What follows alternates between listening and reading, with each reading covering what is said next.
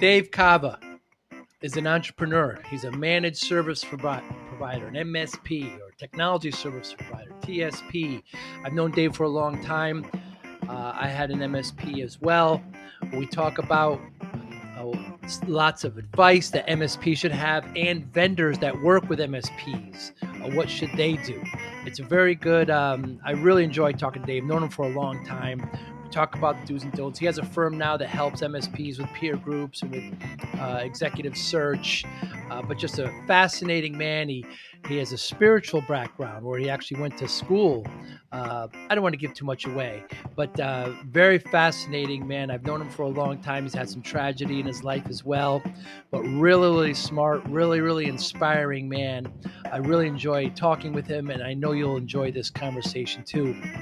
Dave Cava, former MSP, works with MSPs, has great advice for managed service providers and for vendors that want to work with MSPs. I think you're going to enjoy this conversation. I certainly did. Thanks for listening. Hi, I'm Joey Pinz. People ask me, how did I lose 130 pounds? The quick answer is always discipline. I started my business, wasn't paying attention to my health, was eating too much, drinking too much sweets. My daughter was born. Next thing I know, I'm pre-diabetic. I have hypertension. I knew something had to change. Discipline. I, like many of you, have faced many challenges in your career, in your family, in your life, in your faith. How did you attack them? How did you approach them? How did you solve them, hopefully? It all had to have some degree of discipline. I'm also asked, how did you found and start a tech business that lasted over 25 years? Discipline. I was committed to it, enjoyed technology, didn't enjoy some aspects of it, but knew it was necessary. Discipline. Our podcast mission, how do we use discipline to better ourselves and society? Join me, please, as I talk to interesting people and discuss how they use discipline in their family, in their passion, in their careers, and how it helped them. Our podcast vision, growth through learning from others. Joey Pinz Discipline Conversations. It'll be light and serious. Join us, please. Thank you for consideration. Appreciate you doing this, Dave. Known you for a long time. I really appreciate your time today. It is my pleasure. I've been looking forward to it. The more I looked at what you're doing, the more excited I was to do this. So. Is that right? Well, thank you. So is it a good time to be an MSP, a managed service provider right now? It is a terrific time to be an MSP. It's the people ask me, do you miss having an MSP? Do you miss having a business? And I just say, there's all kinds of things I don't miss about it. But it's like seeing the stock market shoot through the roof and knowing that you don't have money in it. I mean, it is a terrific time to be an MSP if you're reasonably mature and good at what you're doing. I mean, like, we coach them and work with them in our peer groups, and we're seeing companies growing 20, 30, 50% year over year right now through the pandemic. It's a terrific time for a recurring revenue business that is a necessity and not a luxury. The only people that are really hurting are the ones that have focused on, theaters and hotels and things like that. Right. Yeah, they're directly affected, of course. Yeah, and they've got to diversify. Unfortunately, is the term MSP or the acronym MSP, is that an accurate one for our industry? I know a lot of people have started to get away from it. And I think some of that is due to, a little bit of a whiff of stigma, with some of the recent breaches and things. And some people are starting to go to TSP, technology service provider. I have no problem with the term MSP. I have more of a problem with companies that call themselves MSPs that in reality are not really doing what an MSP ought to be doing. Kind of the one or two man shops that think they have a business, but in reality, what they have is a job, and it's a company with an employee, and the employee is them, and they're not really providing proactive service. So I don't have an issue with it.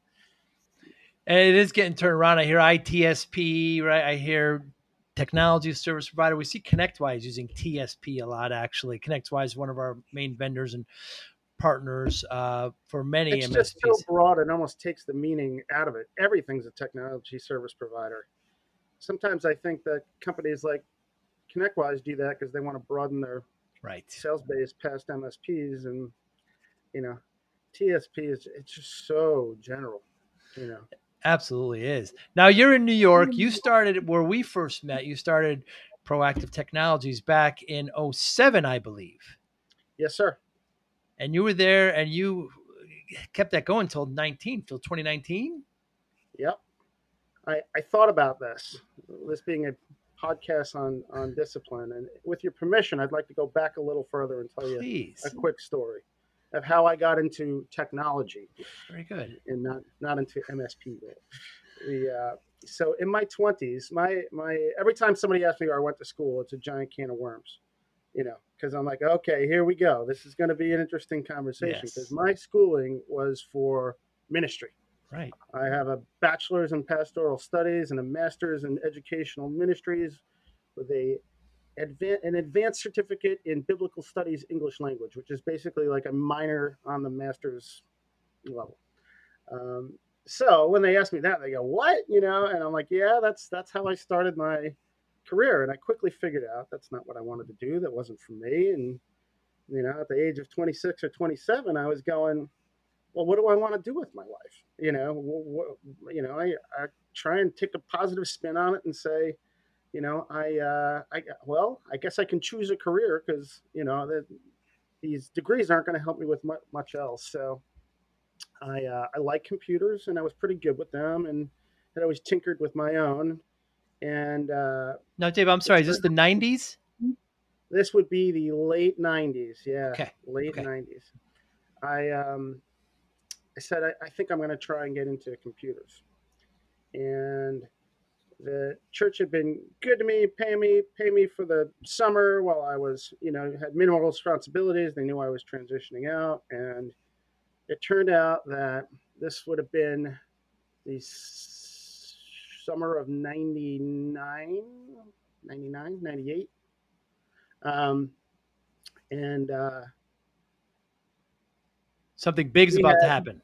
we just had a baby, Ah, right? And my wife wasn't working. We had $2,000 in the bank.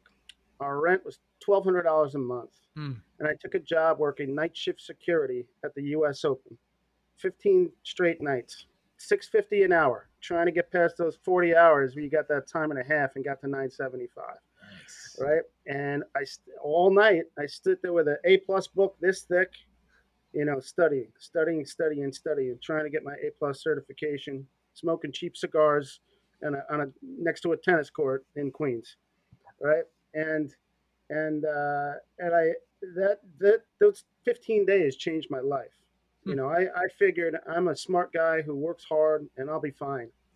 And while I was there, I saw people who had 3 other jobs that were just trying to squirrel away a little extra money because they wanted their kid to be the first one to go to college. Hmm.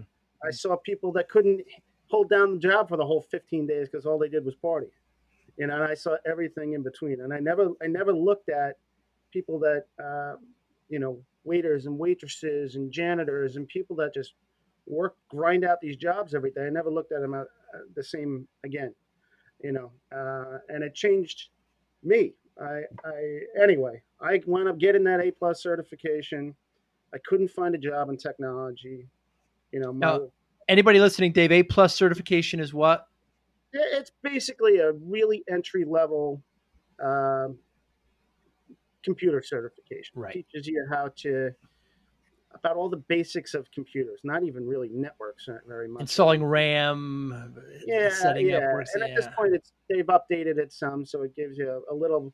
It's not like it's completely useless at all. But back then, it was a lot of command line stuff and Mm. learning how to operate in DOS and load the operating system and IRQs and all this, all that weird stuff. So yeah, so all that studying paid off. I couldn't find a job. I'd been offered an assistant manager job at a pharmacy because I had experience with vitamins and herbs. My wife said, "Don't take it. You want that job in technology, you'll be miserable." And I wound up getting a job at .com as an intern. They asked me, my interview went like this. They said, "Do you know how to use a screwdriver?" I said, "Yes." They said, "Do you think you put those racks together?" And I said, "Absolutely, and I'll figure it out." And in 9 months, I was managing the help desk. Hmm. So that's the roots. That starting a business came much later. The talking in terms of discipline, saying I'm going to set my mind to something, and I'm going to work hard at it and try and get it. And at some point, I needed someone else to come alongside me and encourage me, which most of us do need, and we all have the opportunity to do that for other people. And then it was off and running from there. But I was not born with a silver spoon, and Hmm. most of us weren't. So. Were you always disciplined as a child? I mean, where did you get this? I mean, by the way, who won the U.S. Open that year? Do you know? Yeah, I don't Sampras? know. I did get to go. This is now our far field, but I did get to go to the first Agassi Sampras final. My Ah, uncle gave me tickets to a uh, a suite that his work had given him on the condition that I would take his babysitter on a blind date. It was a nice. disastrous date, but a great tennis match. So. Hmm. And if we take a step back, you went to school for ministry. So you, in high school, did you have a spiritual calling? Where did you get that from? Huh. Well, I had grown up in church and stuff, and kind of walked away from it. And a lot had my parents split when I was young, and my teenage years was a lot of shall we say spiritual wandering, kind of feeling like I really wanna I really wanted to be a good Christian, and Hmm. I'd try for a few days or a week, and I'd just be like, I can't do this. I'm no It's too good at hard. this. Yeah. Like I can't. I'm as much as I try and be like the perfect ones. I'm no good at it. I'm not. I'm just not like them, and I don't want to be like the hypocrites. I can't stand those people. So I just Hmm. gave up after a while. And at some point, I did have an awakening. It was right after I graduated high school, and long story short, I told God, I just said I think I figured out that you just love me, and it's not based on whether I'm good or bad, or performing well or not performing well, and I'm kind of a knucklehead. But if you want me, you can have me, and that started a whole nother road for me. That not on career wise, but I'm still on today. So Very interesting. And discipline, you didn't consider yourself this well disciplined growing up. I in some ways I was always Hmm. an athlete. Played soccer for 13 years. Completely undisciplined when it came to school. I was Hmm. the guy whose SATs were through the roof and his grades were in the toilet, Hmm. because I didn't care, and I didn't care about anything I was studying. And until I got into college and was learning the Bible and learning ministry stuff, and all of a sudden I was acing everything because I was interested in it. I Hmm. cared. So I learned to have discipline. I never studied till I went to college, and Hmm. then I would pages and pages of notes and acronyms, and for a while I carried a 4.0. Yeah. Wow. So you're at this.com, you work from building the racks to head of help desk. Yep. And then, That .com had the uh, incredible honor of being the worst performing stock of, I believe it was 1999, where it IPO'd at $15, went down to 50 cents. The stock options I was basing my retirement on didn't work out too well, and so I bounced around to a couple other .coms. I followed my boss to another one, and um, and eventually I wound up at a consulting company that was right next to the American Stock Exchange, right by Ground Zero. It was literally um, within eyeshot of Ground Zero shortly after 9/11. So I went there in 2002, and I had never worked for a consulting company before, and they said, Dave, we've got this little they called it VMIS, virtual MIS, where they did network support for small businesses. And basically what had happened was it really wasn't their cup of tea. It wasn't what they did. They did infrastructure work. They did relocation services. They did cable designs for mid-sized financial companies. And but when 9/11 hit, all that work dried up. No one was doing any big projects in New York City. And people had been saying to them for a long time, do you do the networks too? And they were like, no, no, no. And after a while, they were just like, sure, we do, but they didn't know what they were doing. So they said, we've got these 4 clients. We think they're all ready to fire us. We've got these 2 employees, and we think you're the right guy to manage this group and maybe turn it around. And so I said, well, what do you need me to do? And they said, oh, just take care of them. And when something goes wrong, you fix it. And after a month or so, I was like, I think if this doesn't start making money, they're just going to fire us all. No one explained the business side of it to me. I was just like, oh, take care of clients, fix computers. I can do that, and I was like, there's 3 of us employees and 4 clients. If we don't grow this thing and start making them money, they're just going to shut it down. So I was there 4.5 years. We grew that practice to about 30 clients. It wound up, by the time I left, it was more than half the company's revenue. And the company was pretty dysfunctional. It wasn't doing well at the time. There was some drama, and I just said, I got to get out of here. And I really didn't want to start a business. I am the dead opposite of your traditional entrepreneur in terms of I'm not the at least, and I think I've changed over the years, but I was not like the born visionary, chasing dreams and stuff. It was like, okay, my dad always told me to start a business someday.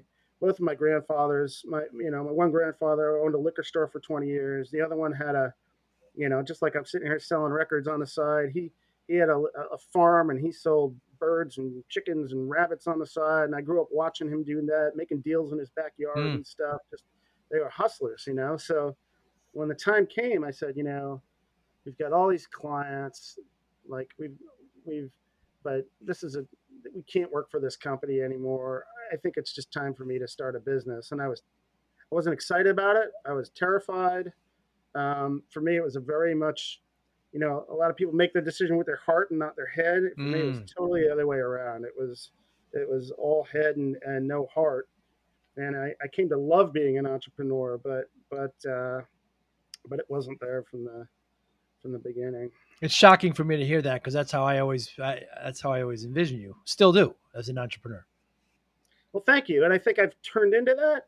But when you look at those guys that were just born to do it and were always going to run something and create something, I always felt like if I worked for somebody that was really good at what they did, who I really respected, I would be completely happy in that number two slot for my whole life.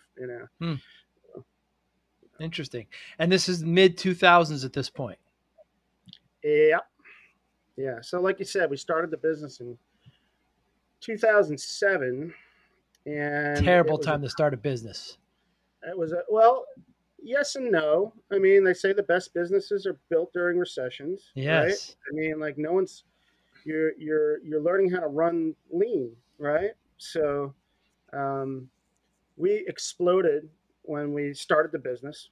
We did $1.4 million in revenue our first 8 months. Wow. We had my partner and I had taken out home equity line of credits. Like we borrowed against our houses to start the business. We put in $50,000 a piece. Mine was half from a line of credit on my house and half from a settlement from an accident my wife was in. We just saw it as no plan B. We succeed or lose our houses is how we looked at it. Wow. And but it exploded, and all the good intentions of systematizing things and really developing good processes went out the window immediately because we were just crushed with work. And we were off and running. But that first year was really crazy. My partner and I both had major medical issues. I'm sure that mine was, in part due to stress. I wound up having 2/3 of my right lung removed less than a year after we started that business. Wow. I had a tumor in my bronchial tube. So yeah, nothing's been easy. But it has been an adventure. And you're in the heart of Manhattan, working at the financial district with the financial companies at this point. Yeah. So basically, working primarily with hedge funds and private equity firms. The overwhelming majority of them were kind of in this rectangle between 40th and 60th Street, between 3rd and 6th Avenue, and we just tried to plant ourselves right at the bottom of that rectangle, so we weren't paying, dead center of Midtown rents, but we could walk to all our clients, or the overwhelming majority of them. So yeah, the rest of the company doesn't have an appreciation of how much, how that third dimension of height in New York City, because these buildings are so high and there's just business upon business. And what you said, and I don't know, 10 square blocks or less, it's concentrated. So everybody takes the subway into your office, but then can actually walk to every one of their clients, oftentimes in the same building. Our office was right between Penn Station and Grand Central. Yep. So I remember I was there a couple of times to come visit you. I got right off Grand Central, and it's just I don't know, driver 5 iron, something like that. Very close. I think it's a maybe a 3 for me and a 5 for you. And so you head out of the recession and you're doing well, and then eventually you get out, you sell. Yeah, we grew it to about $10 million in revenue in 11 and a half years. And, a few different things happened. And there was just a lot of different things making it apparent that the time was right for us to sell. The market conditions were there.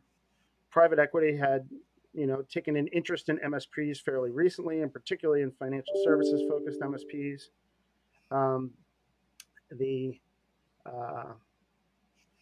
We were definitely at a plateau in the business in terms of we'd gotten to the point where I had a partner. We were 50-50, and it was kind of the two-headed monster of management, and we had just figured out we've gotten as far as we can with the two-headed monster of management. We really need a CEO. And we looked at each other and said, I don't know if it's you, and I don't know if it's me. And we actually tried we tried our hand at hiring somebody from the outside who, if you knew the world of financial services IT well, you'd know the name. He went on to run a very successful, well-established company. That didn't work out. And at the same time, my daughter got sick. My daughter had cancer. I wasn't able to work as much. And we got a terrific offer from a company, and we said, we're going to hate ourselves if we take this offer. The money's really good, but we know that they'll totally screw up our company and all our clients.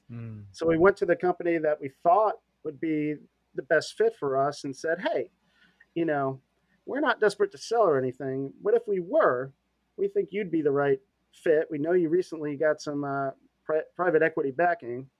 Let us know if you have any interest there. And so kind of the when you talk about doing the dance, it wasn't like it was kind of like my friend kind of likes you. I mean, he's happy and all, but if you might kind of like him, he might be interested in kind of taking a skate around the roller rink with you. Like that. So that is how things came together. It took about 8 months from the start of the process to the end to get the deal done, and there was a lot that went on in between there. That's painstaking. Yeah. I want to talk about your decision to hire a CEO. I always credit the Google, I call them the Google brothers, but they're not brothers, right? Sergey and Brin, how they came to a certain point, knew they couldn't bring it anymore, and hired a CEO. I think that takes incredible maturity. This is your baby. You started it from nothing, and you want to bring somebody in to run your baby. What was that process like? Well, we didn't wind up hiring that outside CEO. We tried, you Hmm. know, the the it's incredibly difficult. Now I have a new company. I have a partner. We have a company called Encore Strategic. We do peer groups and business coaching. And my specialty is that we do recruiting as a service. So we're doing fully outsourced recruiting, mostly for MSPs or TSPs, Hmm. and even some vendors.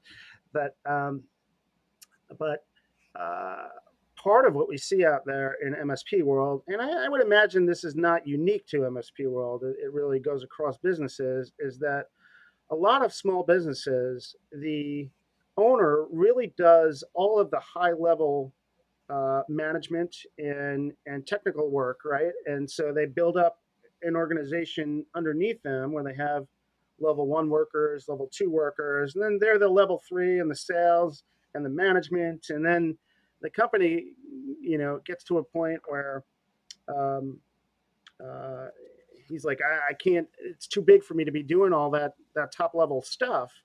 But at that point, trying to bring people in from the outside to do that stuff is really, Hmm. really challenging, really difficult for a business. It's an organ transplant at that point. Hmm. And it can succeed or it can fail, and there's a lot of risk involved, and it's not easy to find a match. So we tried; it didn't work out for us. But even in working with other companies, I see it all the time where they go, "We're fine at level one. We're fine at level three. All we really need is a level two. All we really need is a level three, great level three engineer and a service manager." And I said, "Oh, is that all you need? How long you been Hmm. looking for?" "No, 9 months." Like the, "Oh, okay."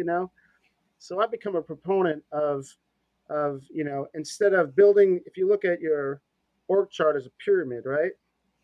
Instead of building from the ground up, build a layer one, build a layer two, build a layer three, build the whole pyramid small, Hmm. and then grow the pyramid. That have high level leadership from the outside and from the beginning. you know have tiers as quickly as you can. Get people reporting to someone that isn't you when you're four or five or six people, and not when you're 15. Hmm. That, I think that's really important. So Very interesting. Would you agree that most MSPs are technology led, and most of the what they want to call them CEOs or the leaders are really just presidents and not CEOs that are more visionary? They're more managers and presidents. yes, for sure. There really is so much variation in there. I facilitate 5 peer groups, right? Two of them are under $1 million in revenue. One is between 1 million and two. One is between 2 million and four, and one is 4 million up past 10. Plus.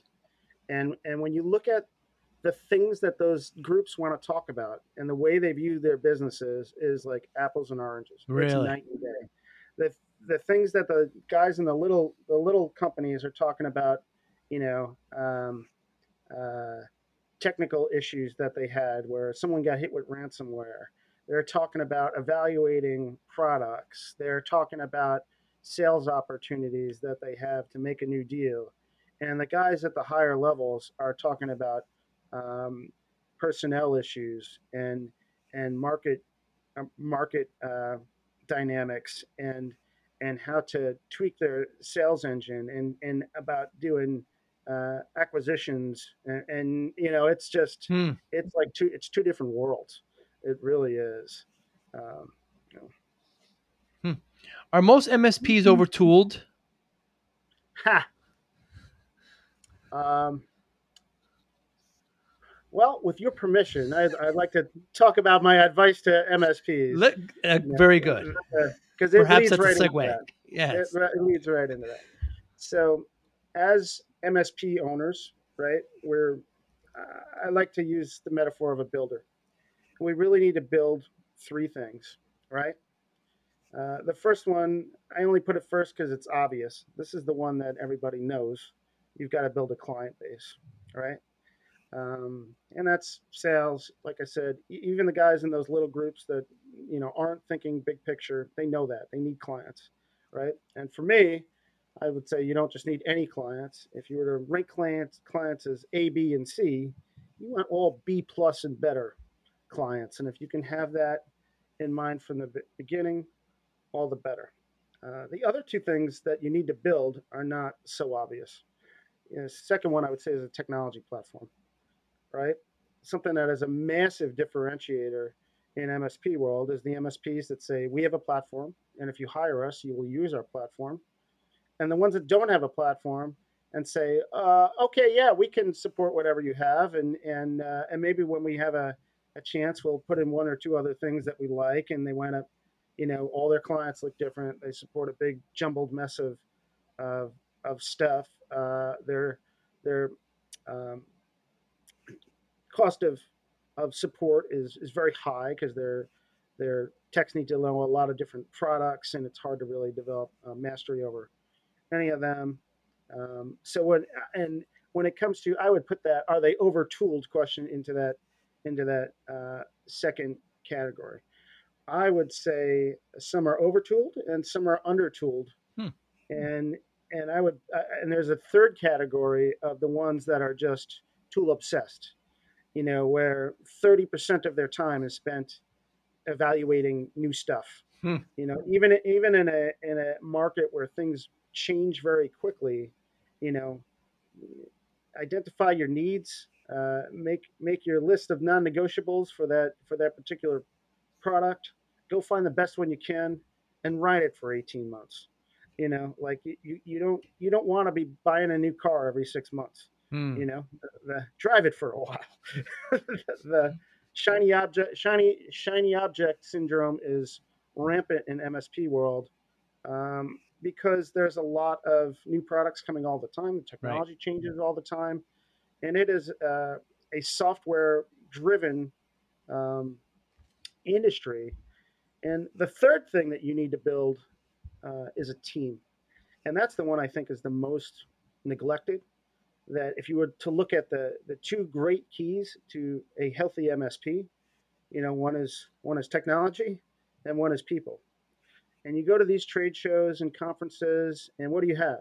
You have 150 vendors that are all focused on the technology, Right. and no one's talking about the people.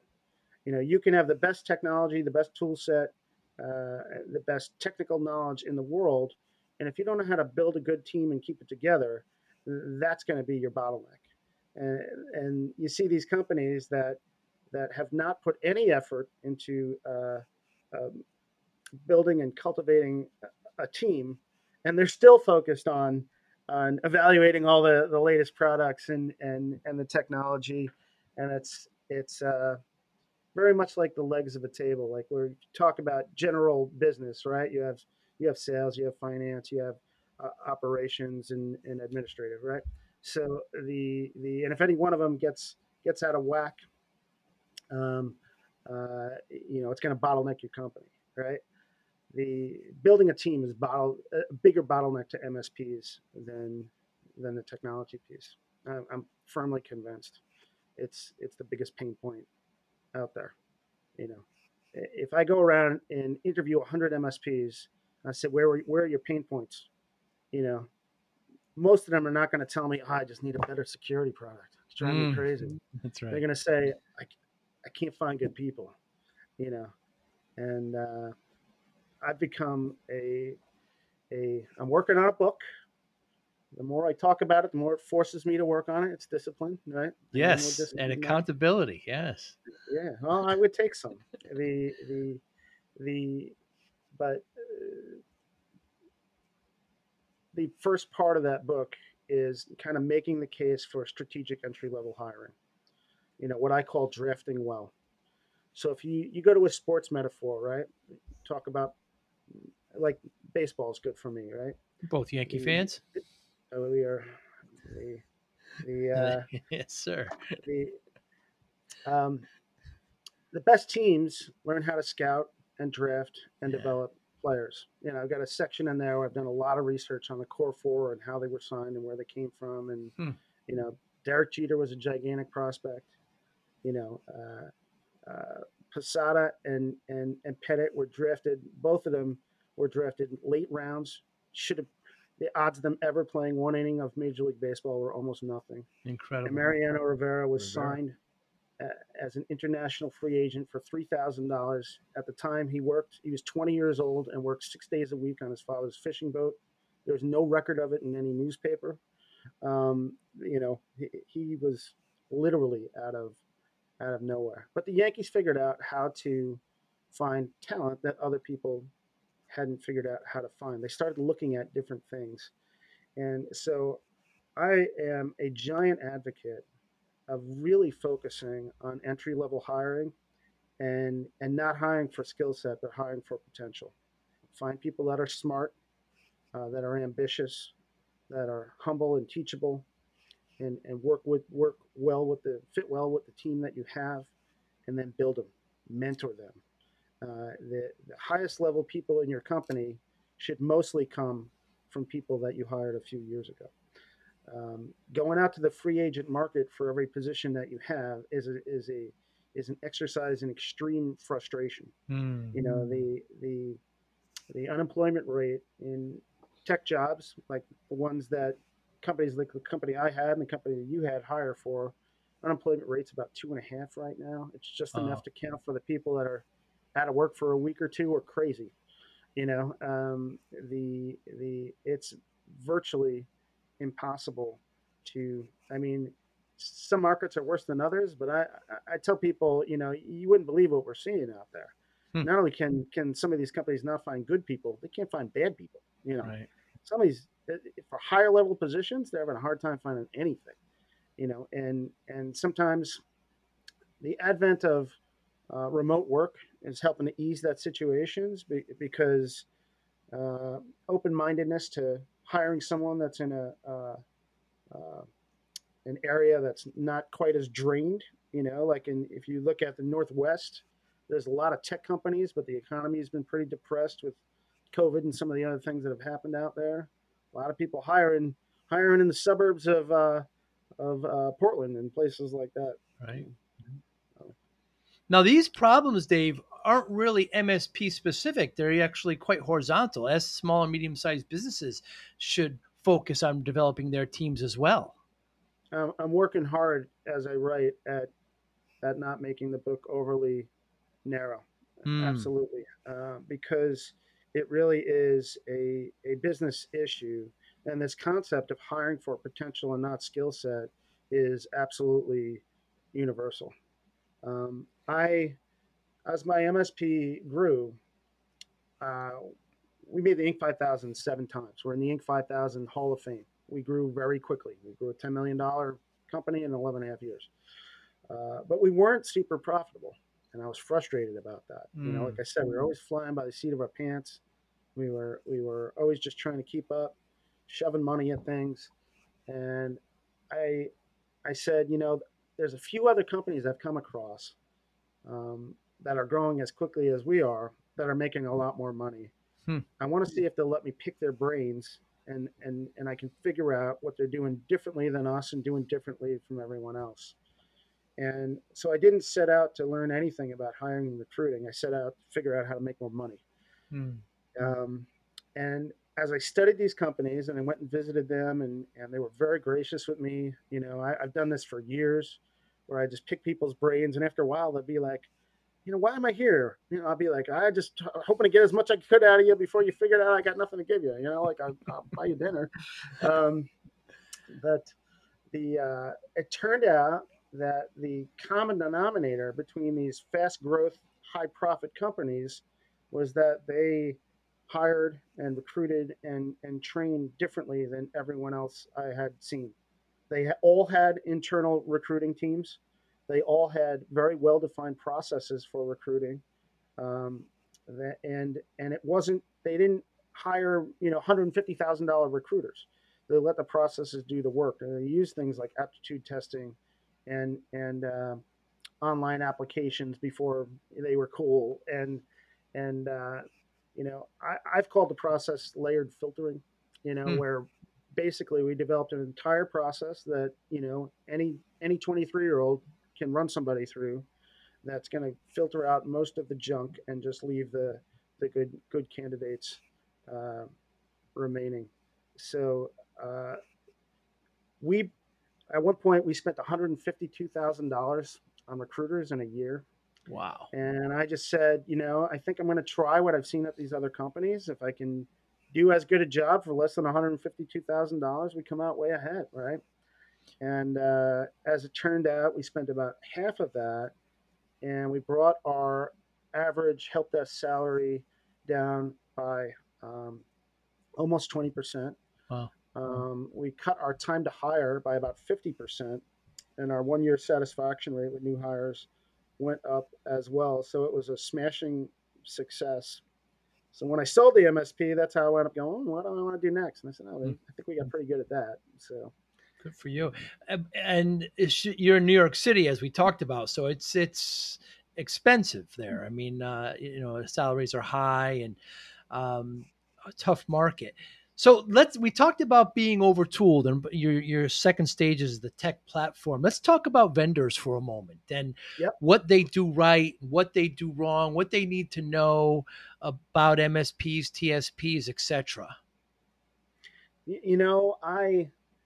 I was thinking about this one, and you and I have been around a lot of vendors, right? A And lot. I think for me,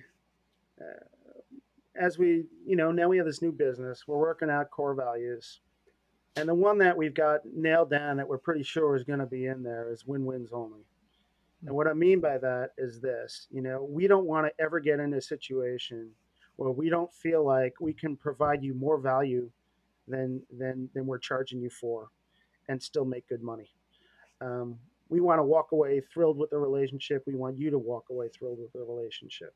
And frankly, when I look at the vendors out there, I see some that, approach their customer base that way, and I see a whole lot that don't. And knowing a little bit about venture capital and having come through the .com system, there's a lot of vendors out there that, and you can almost read it. They don't really care about their product. They don't really care about you. They don't really care about their employees. They care about building some market share and selling the company and making a whole bunch of money. And I don't even know how much MSP owners really go through that thought process of filtering these vendors, but I feel like they can feel it. They can sense it. And the vendors that I've seen that are really doing terrific work out there that no one has a bad word to say about, there's this whole additional component to what they have a good product that works well.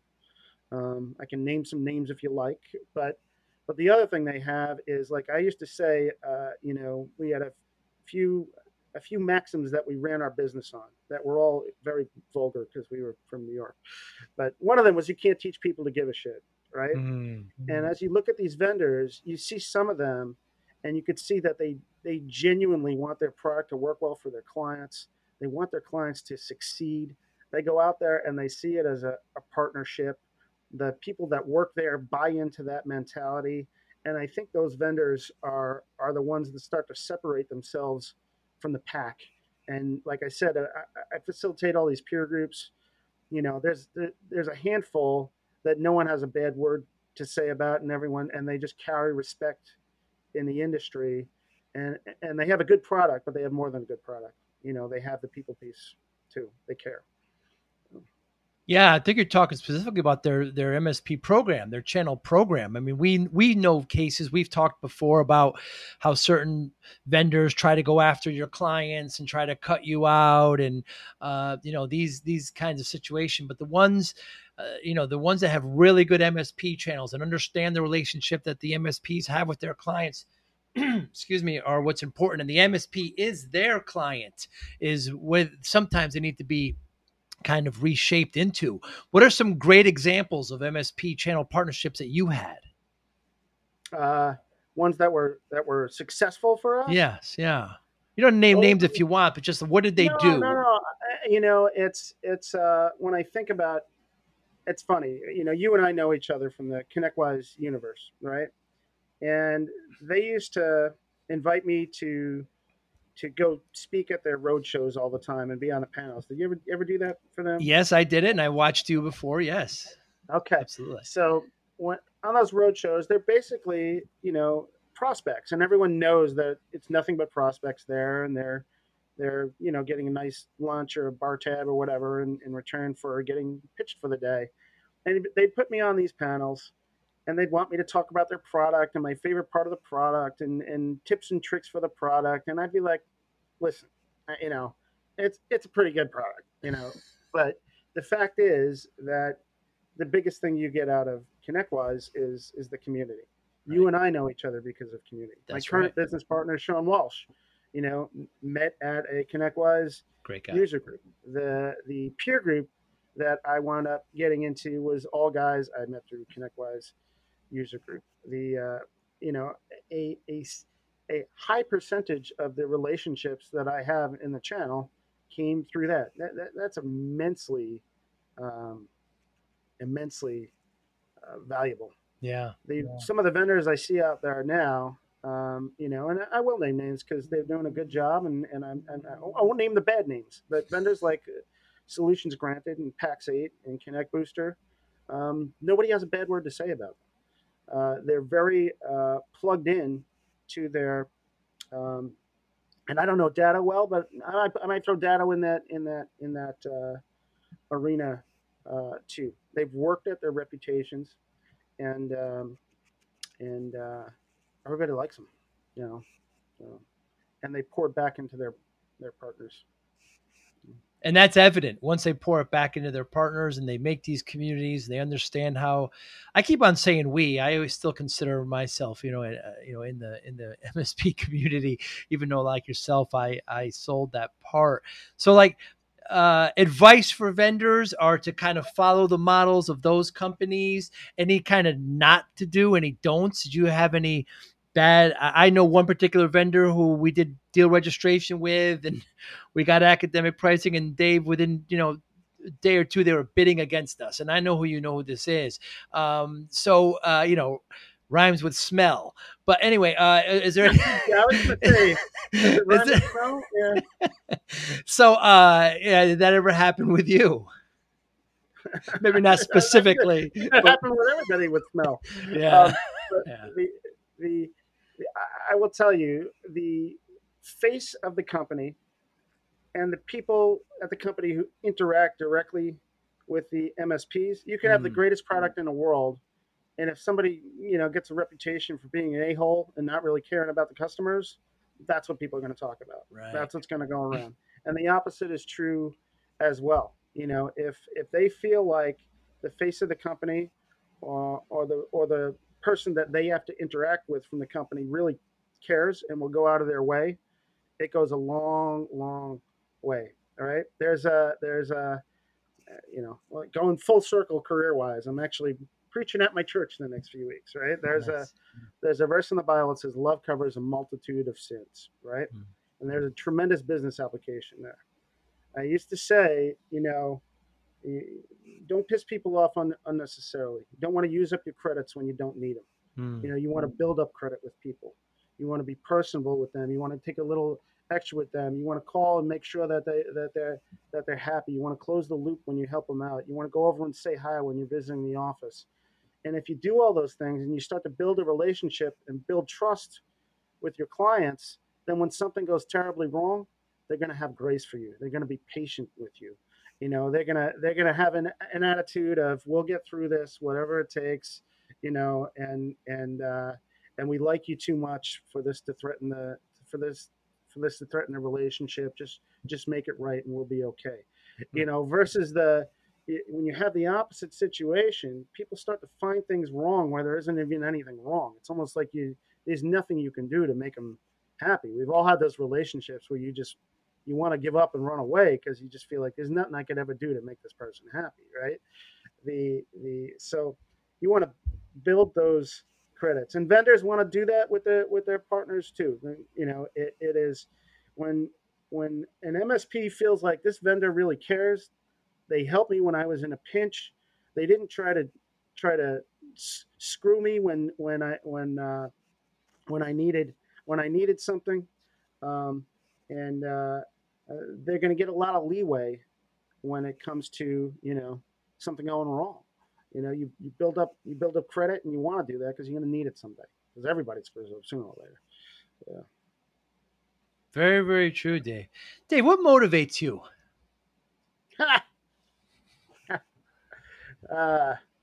Well, I again the full circle thing. I'm wired as a shepherd. I always looked at my business and just said, the first and foremost, I want to help people, and by that, I always looked at my employees first.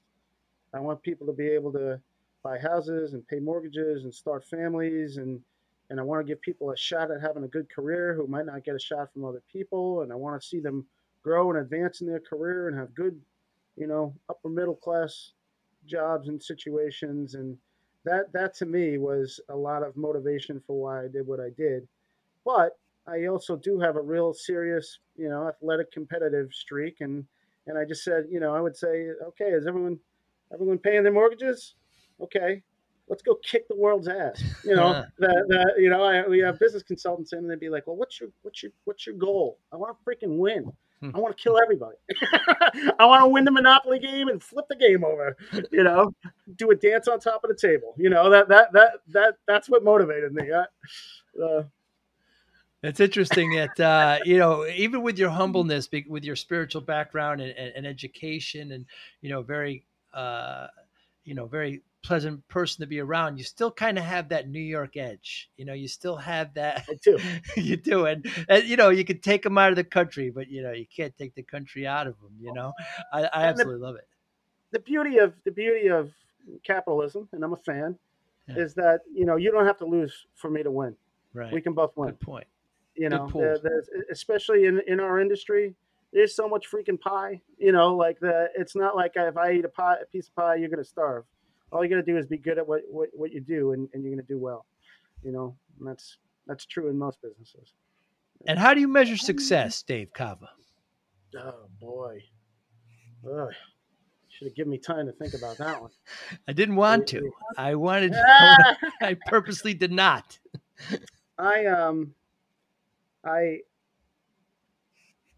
Money is nice, right? Yes. But I've had a crazy life, and it's nice having money, but it's not the thing that ultimately makes you happy. Life is about relationships, right? And you want to be rich in meaningful relationships, with friends, with family, with business associates, I would say with God, but that's what makes a person rich, and you reap what you sow. So, I would say pour into people, and you'll never regret it. I've been through some really hard stuff. My daughter passed away, and I always said the antidote for depression is serving others. It's very hard to stay depressed when you're helping other people, right? And you start to see God do things that you would never normally see when you're helping people that can't give you anything back. So when you talk about success, money is nice.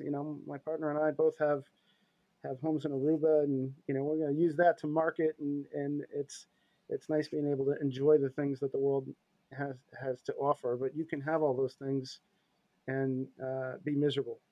But if you have the relationships and none of the things, you can be happy. So. Well said. Well said, Dave. Dave Cava, what an absolute pleasure talking with you today. I really enjoyed the time. I enjoyed it, so I know whoever's listening and or watching is going to enjoy it again. Dave, how can we get in touch with you? LinkedIn is a good way. You can email. It's dave@encoresc.com. But LinkedIn, you can track me down pretty easily. And I'll put it in the show notes. I'll put the LinkedIn address. I'll also put the website for Encore as well. Dave Cava, thank you so much for your time. Enjoy your day. I look forward to seeing you at the next event, and we'll be in touch soon. It was a blast, man. I love what you're doing. Appreciate it. Be well, Dave. Thank you for listening and or viewing Joey Pinz Discipline Conversations. Please share this episode with one or two of your friends who you think may benefit from the episode. Our website, www.joeypinz.com. There you find lots of resources, and you could join our mailing list. Please follow us on all our social media, Instagram, Twitter, and Facebook. Podcast information, the video version of our podcast is on YouTube. Please subscribe. Audio is on all major podcasting platforms. Please follow them. And if you like it, please consider giving 5-star rating. Would really appreciate that. Would you like to financially support the podcast? You can go to our Patreon site. Consider $5, $10, or $20 a month. There's all kind of plans that we have there. There's like a one-time payment. What is this podcast episode worth to you? $25, $50, $100, $500, $1,000, $5,000. You be the judge. You can go to our PayPal account to do that as well. Thank you again for listening or watching Joey Pinz Disciplined Conversations.